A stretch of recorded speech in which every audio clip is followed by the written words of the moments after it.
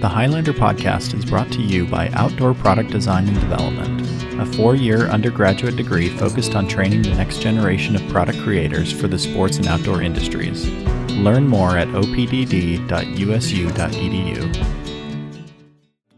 The Highlander podcast is sponsored by the Outdoor Recreation Archive, a collaboration between OPDD and USU Special Collections to preserve the history and print materials of the people, products, and brands of the outdoor industry. Follow the archive at Outdoor Rec Archive on Instagram. The Highlander podcast is sponsored by the Utah Outdoor Association, a business association focused on elevating Utah's outdoor industry through educational programming and events. Their membership consists of Utah's outdoor manufacturers, retailers, outfitters, and guides. Member benefits include networking opportunities, recruitment of talent, and brand promotion. More information about volunteering and membership is available at utahoutdoor.org. Hey everyone, today we're going to share a previous episode that aired in September of 2020. It's our interview with Jeff Keller, who's the founder of the Logan to Jackson bike race. The 2021 Lotoja race just happened this last weekend, so we thought it would be a good time to revisit this previous episode. Enjoy. Welcome back, everyone. This is Chase Anderson, and today I'm joined by Jeff Keller, man of many talents, the owner of Sunrise Cyclery here in town, the founder of the Logan to Jackson race. Any other titles that I'm missing? Entrepreneur? Zeox, founder of Zeox. Yes. Which maybe you can share a little bit about what that is. Zeox rocks. Zeox is the future for organizing stuff. There you go. Yeah. And if people want to learn more about that, where can they go? Website? Well, we don't have a website yet. Okay. Well, they can come see me at Sunrise. Okay. Go to Sunrise and see it in action. But yes. We brought you on to talk a little bit about the bike community, and you've been a staple and a foundation of the bike community here for a long time. And I think we can attribute a lot of the bike culture to you and what you've done here in the community. First of all, starting Sunrise, maybe we can get into that. When was Sunrise founded? Oh, gosh. I didn't know I had to have a business license. So on record, it's 1981, but it was before then. Okay. But yeah. I didn't realize you had to have a license to have a business. So I just started one. So what did you start with? Were you just fixing bikes, buying and selling bike parts and bikes? How did that start? Well, actually, I was fixing bikes. Well, I was a college student to get through school and earn some extra money. And I started that at Colorado College, where I first started college, and then brought that to Logan when I came back to Utah and was at Utah State. And it got to be too much for my house, actually, where I was renting. In fact, I reported a bike stolen because I had to stash things all over the place, and I had misstashed a customer's bike and I couldn't find it. So I reported it stolen, but I put it in some deep, dark corner of some shed that I hardly used. So it was time to get serious after reporting a bicycle stolen that was in my own shed, or my shed I was renting. So the Sportsman was getting into bikes, and they had the Trek line, and they needed a mechanic. And so I hung out in their basement and started Sunrise Cyclery. And I had the help of this Felstead family and Jim Kofod. And after a year there, I went above ground and moved to a little room there and rented from the Ibis coffee shop. And it was a little 20 by 20 foot room with a bathroom. And that was my office, the bathroom. And the shower leaked, so I put the rubber in the shower because it didn't matter. So that's how I got started. And then from there, did you move to the current location at the end of Federal? Yeah, Federal Avenue. I was there at the Ibis location for about a year, and then I was house sitting and needed to move anyway. So this house came up for sale and bought it and started remodeling it, and that was a hellacious winter. Here we are, almost 40 years later. You've been there ever since, and that's one of the more iconic spots, I feel like, in the downtown area. The Sunrise Cyclery House. What did biking look like at the time when you started getting into fixing bikes, selling bikes? What did it look like around that time? Who else was doing it? Sounds like the Sportsman was interested in getting into it, and that's how you got started. But what did it look like at the time? Here in Logan, there was Al's Sporting Goods with the sort of a bike store shop, and then I think it was Guido's was another one. And the same year I started officially with the license and everything, Bob Borg started. He started Guido's, actually. There's another bike store. I forgot the name of it, across from the liquor store, I think it was. Pat Preston had a store, Bikes and Skis on Main Street. There wasn't a whole lot. I actually tried to get Miller's Ski and Cycle House in Ogden to open a store in Logan. In fact, I said if they would start one, I'd run it for them if they would. And of course, they didn't do that, so I had to start my own. I used to ride my bike to Miller's Ski and Cycle House from Logan to buy parts there in Ogden. That's quite the ride. Yeah, so I'd ride there and get stuff and come home and fix things.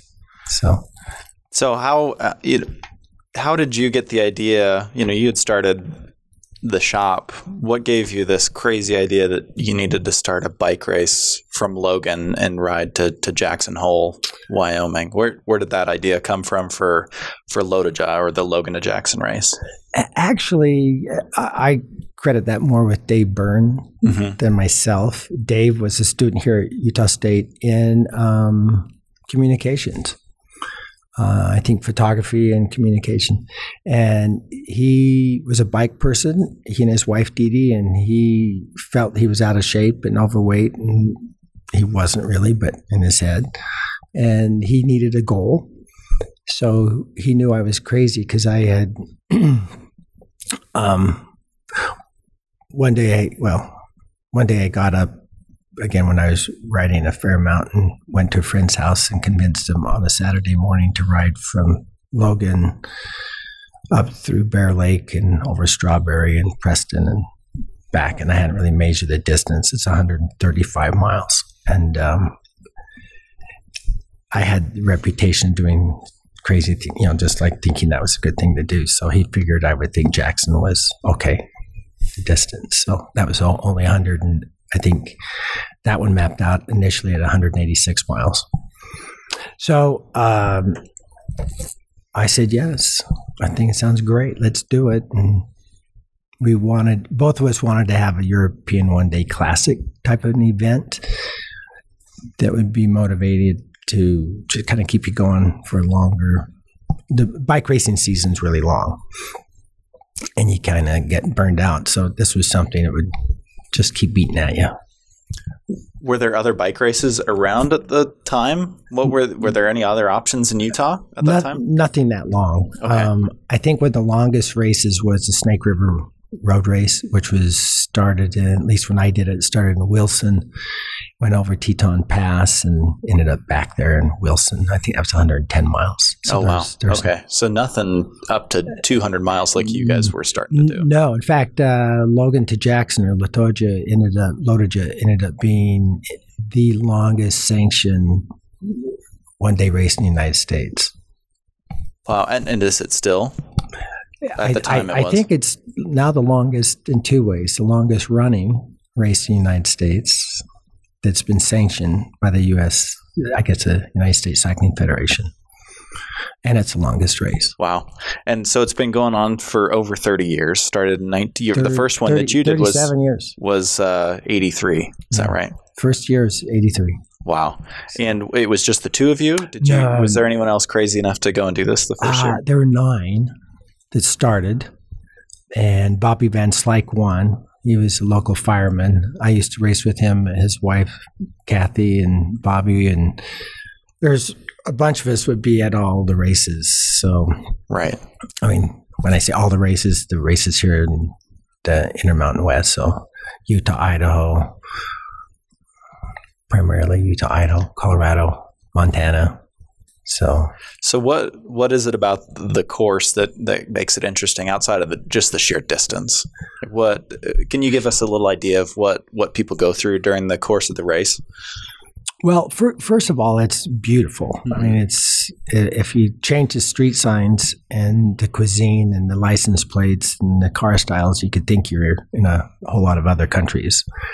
I've cycled in Europe, and you stack your wood different, and there's certain things that are different. But I mean, it's a beautiful place to ride. The weather makes it really interesting because the weather changes.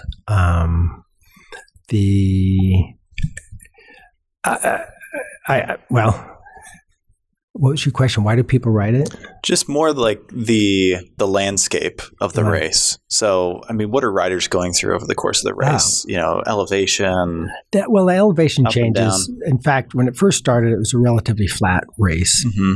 I mean, considering where we're going here in the West and the mountains, I mean, it was for 186 or whatever, it creeped up to 200 miles. It was pretty flat, really. It's gotten more climbing now because now the course goes over 3 passes instead of 2, and they're bigger. As I recall, the early years, it was only about, like 65 or 9,500 feet of elevation gain, not a lot.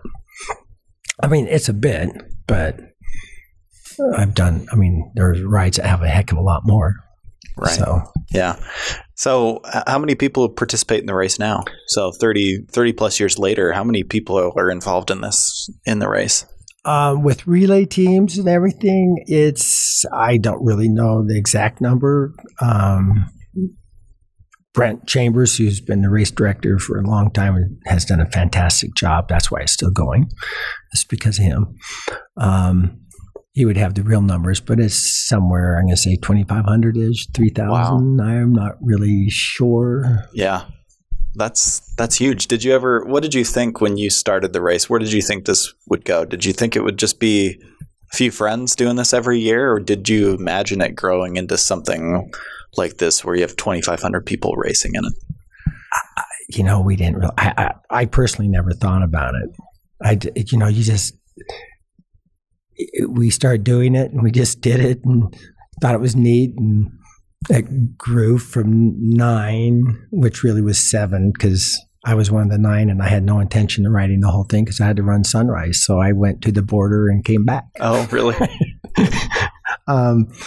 It got up to 50. That was lovely. And it grew 150, just kept kind of growing. And I don't have a conscious awareness of thinking, I wonder if we can make this bigger and how long we can run. I just, every year, it's like climbing a mountain one step at a time. We just did it.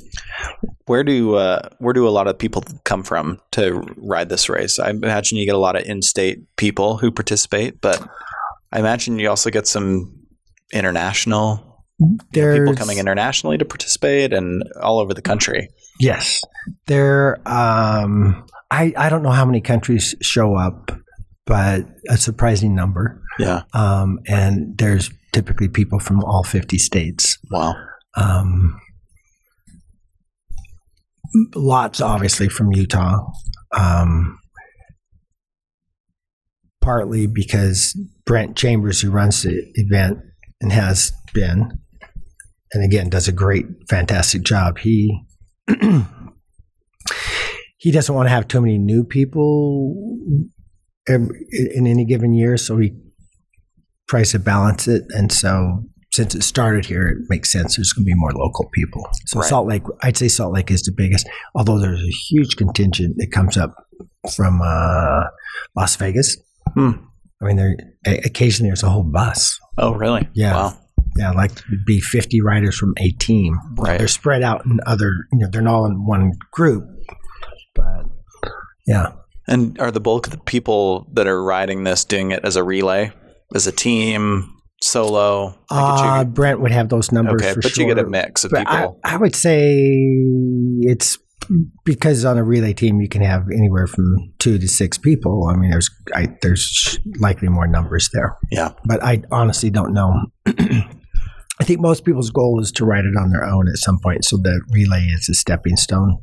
Right. For a lot of them. Right. What do you think the impact of the race on this community has been? Brett would put those numbers together better than me because he's had and not even agencies. Economic impact, but like culturally, what do you think it's done to the community? You've seen it here for 30 years. What do you think it's done to? I think it's given a lot of people a reason to ride. And in that sense, it's had a pretty impactful, very impactful. In fact, when I quit selling giant bicycles, one of the things I told them was, why don't you do something constructive to grow the market like we have by having events like Logan to Jackson, LoToJa. And at the time in Cache Valley, there was no other race, right? Nothing like that. Well, we actually, at Sunrise, we did a few races. So we had Logan to Jackson is obviously the biggest one. We used to have a Little Mountain Road race. I think that was Trenton, Clarkson, Newton. So we went over that little Indian outlook. We did that for years. We helped start the Cache Valley Biathlon. But local races, no, there wasn't. We did a few crits. But the things, actually we tried to get a crit going here and actually had a university crit criterion that was pretty neat. That'd be very good. That'd be really cool to do again. In fact, it went from the Hyper building around by the old main building, so you had some good, hard, fun course. It's a great crit course. Yeah, what is that kind of race? Explain what that criterium? is. Yeah. Criterium is a short circuit, so typically less than a couple miles or even a mile long. It's in the city, so it's a high spectator sport, and it's dynamic because you're having these sprints, and they'll ring a bell, and you can hear the bell, and there's going to be something going on, and there'll be money, and the audience can say, "Hey, I'll give $100 to whoever gets through the finish line and first in the next third lap, whatever." And so it makes it dynamic. More crashes because you're hitting the corners hard, but you get to see a lot of racing, and you don't have to. You can just walk in between. If you're in the middle of it, you can just walk across, the block, and then you can see what's going on. So that would be, and we have Utah State has a race team, right? So I think they ought to look into that again. That was a lot of fun. Yeah. So I was going to save this question for the end, but what changes would you like to see to strengthen the bike and the outdoor community here in Cache Valley? And bringing back events like that, I imagine, would be actually huge for the community. I think the biggest thing that we could do, honestly, would be to have bikers education part of driver's education. To both educate cyclists or people who want to be cyclists, but also to educate the car drivers that cyclists have rights on the roads. Right. And as a cyclist, it is getting worse out there with people distracted by their cell phones. And there's a different attitude. I mean, I think even when I drive a car, there's a different attitude in driving than there used to be. There's more traffic. So obviously there's going to be changes, but I think if people felt safer on the roads, that would be a bigger impact and more events. Right. How many first-time riders do you get coming into the shop looking for their first bike? And you hear those stories of feeling daunted to even get out on the road because of that? Or do they not even make it into the shop because they're too daunted by it? First-time riders. I mean, I really don't know how. I don't have a good answer to that question. I do know. I just talked to an older couple. When I say older, I mean they're retired, so they're not old. And they bought 2 bikes and moved to a different location. They're afraid to ride their bikes. because the streets are too busy and it's too narrow and there isn't a marked bike path. Having the bike paths, that helps, creates a safety line. In countries that really take cycling seriously, they'll even have a little barrier, and that increases it. But really, it's making the infrastructure better. I think having the bike park is going to make a difference because that can get more people moving on bikes and at a younger age, getting started out. I think the infrastructure could be better, and we have in Utah we have the wide roads, so there is plenty of room for bike paths. And we have a society that is kind and conscientious to each other in general, more so than in big, huge cities and stuff. Right.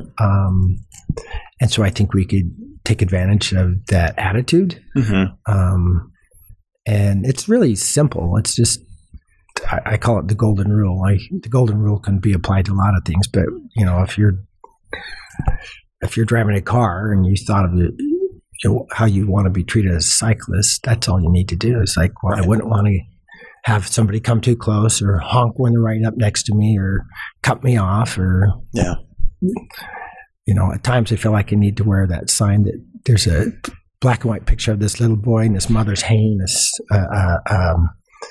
sandwich board sign on him, and it's on his back and it says, "Please, Mr. Motorist, don't run over me." Yeah. Shouldn't have to come to that, right? Where you have to wear that sign. Right.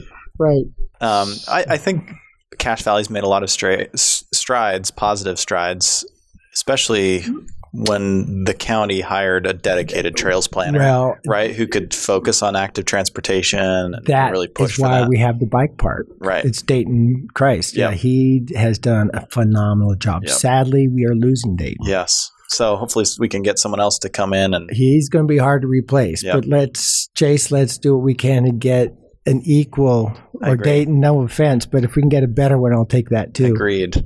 But just the fact that the county's committed funds to that speaks volumes. Right? Well, they're ready to commit to someone who's going to advocate for trails and planning and all of that. Sorry. So I was blown away when we got a bike path in front of Sunrise. Yeah.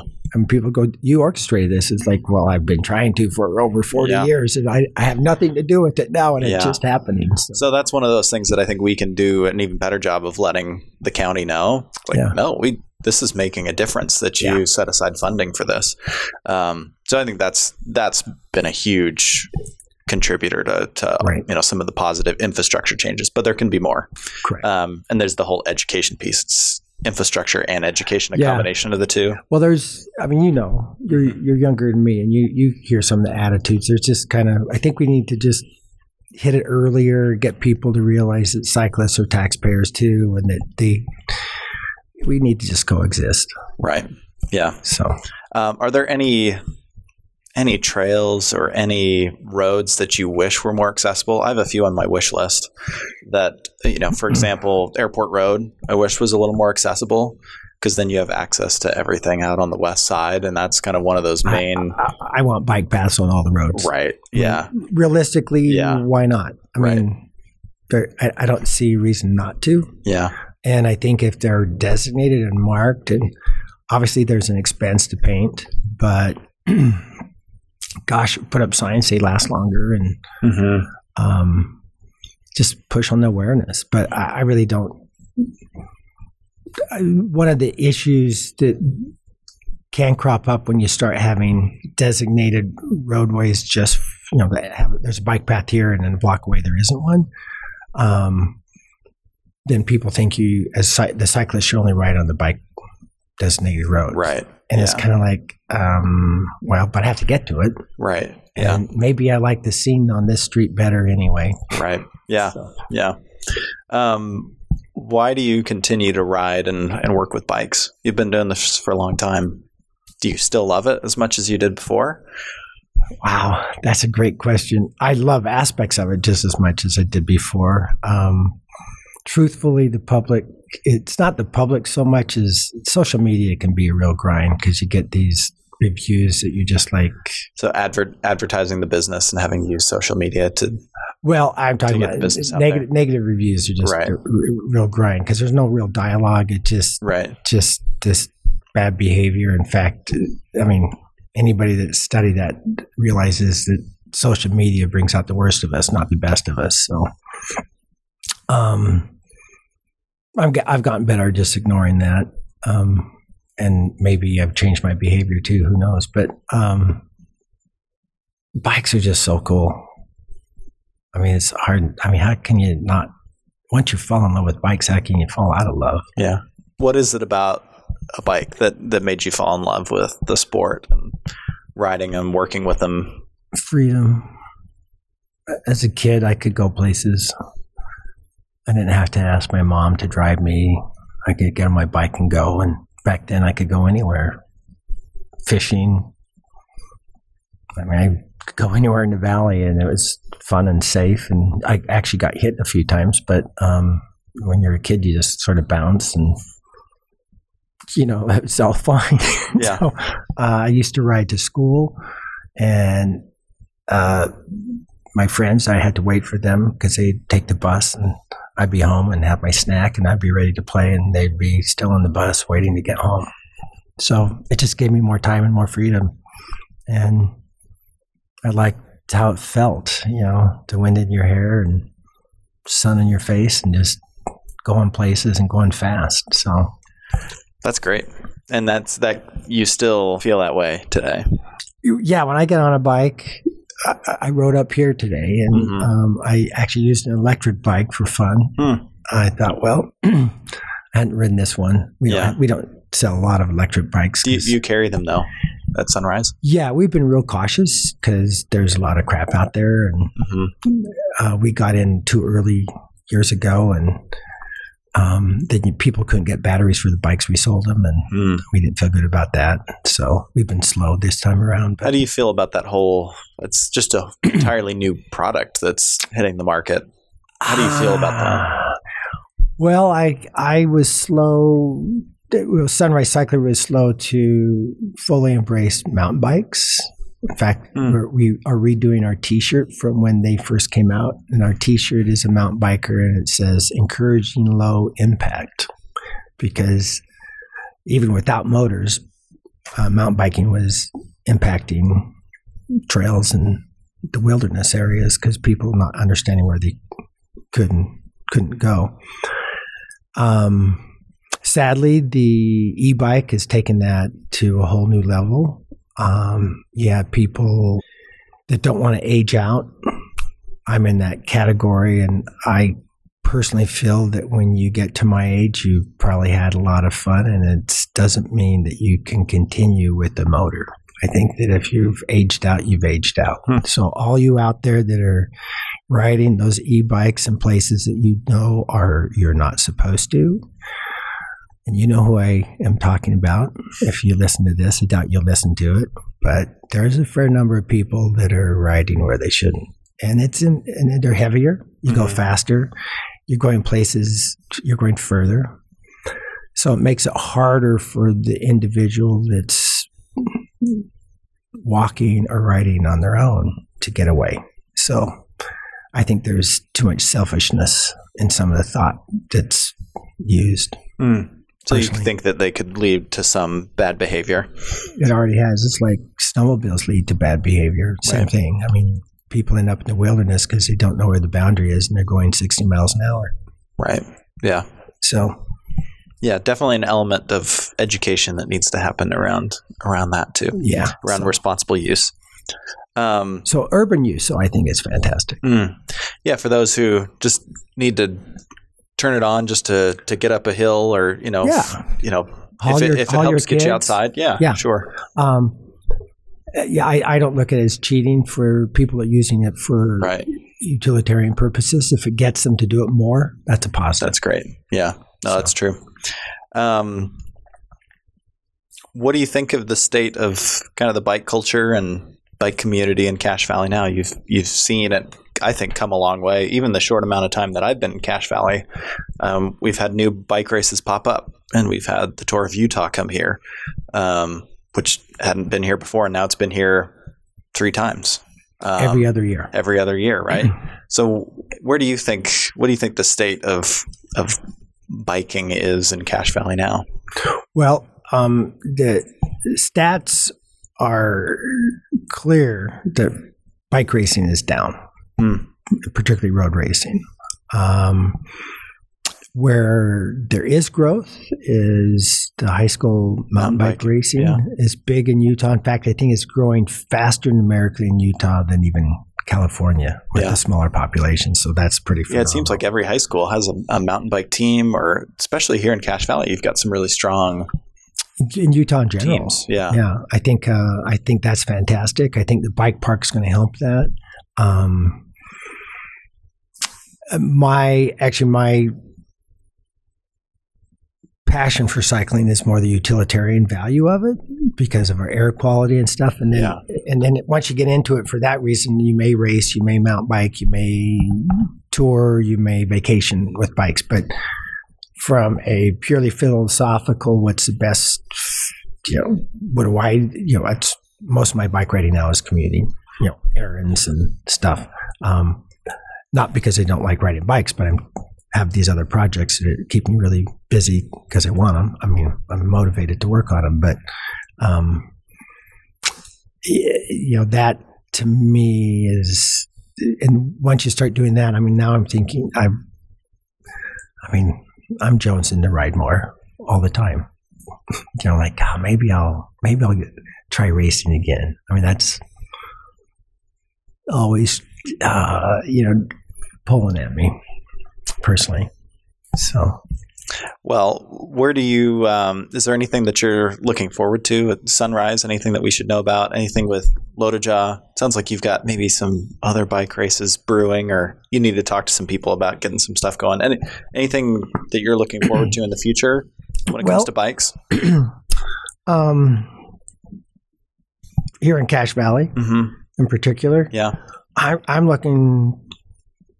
I think there's going to be more people cycling, and for a whole lot of reasons. And I think the fun factor, the utilitarian value, our air quality, so philosophical values. I think all of it.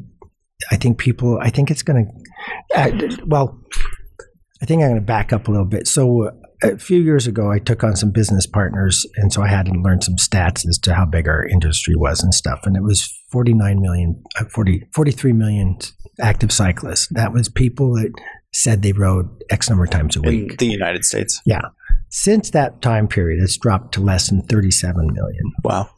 That's a pretty big decrease, whereas baseball has grown. Oh, interesting. Well, yes.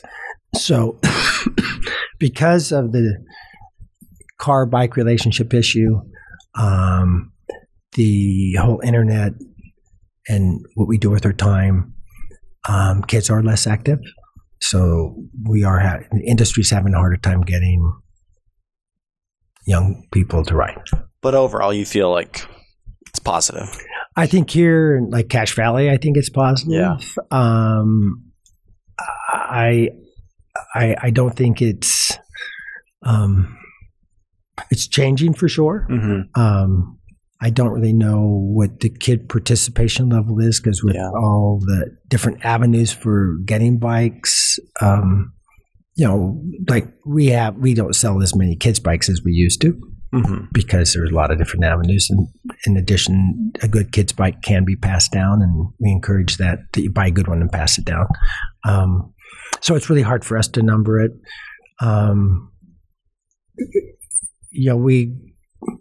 I actually run my business kind of however I'm going to run it anyway. So I pull my head out and look at what's going on, but I have this philosophy: if you're too busy looking at numbers, you're looking at the past, and it's like driving your car in a blizzard and looking at your own tracks, just of seeing where you've gone.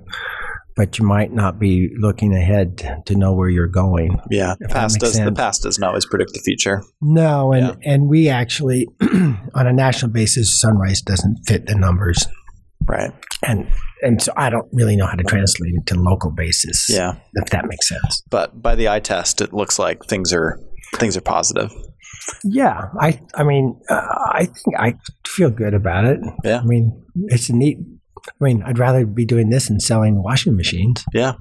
I mean, maybe there's something really exciting going on there, but I haven't figured that out. Yeah. Well, this has been fun. How do people stay in touch with you, Sunrise, as well as Lotoja? Well, Lotoja, the website. Yep, Lotoja.com. Lotoja.com, and it might be Lotoja Classic as well.com. Yep. And Brent Chambers is the guy that heads it up. And this time of year, he might be able to communicate with you, but come next summer, he is. Yeah. He works 17-hour days, loses about 25 pounds, and I'm surprised he's still walking by the time Lotoja happens. Well, we're glad he is, because it's such a great event, and it adds so much to the community. And you've contributed so much to Cache Valley. We're glad you're here and grateful for all that you do. So how do people stay in touch with you at Sunrise? Just walk in the door. Come in the door. If I'm hiding more because I have this big thing I'm working on again. Okay. Xeox. Yes. Well, if you happen to be around. If I'm around. Say hi. Yeah. Okay. Well, thank you again for taking the time. Thanks for listening to the Highlander podcast. For more conversations with outdoor leaders, subscribe wherever you listen to podcasts, watch episodes on the Outdoor Product Design and Development YouTube channel, or on opdd.usu.edu/podcast. Follow along on Instagram at USU Outdoor Product and let us know how you're enjoying the show.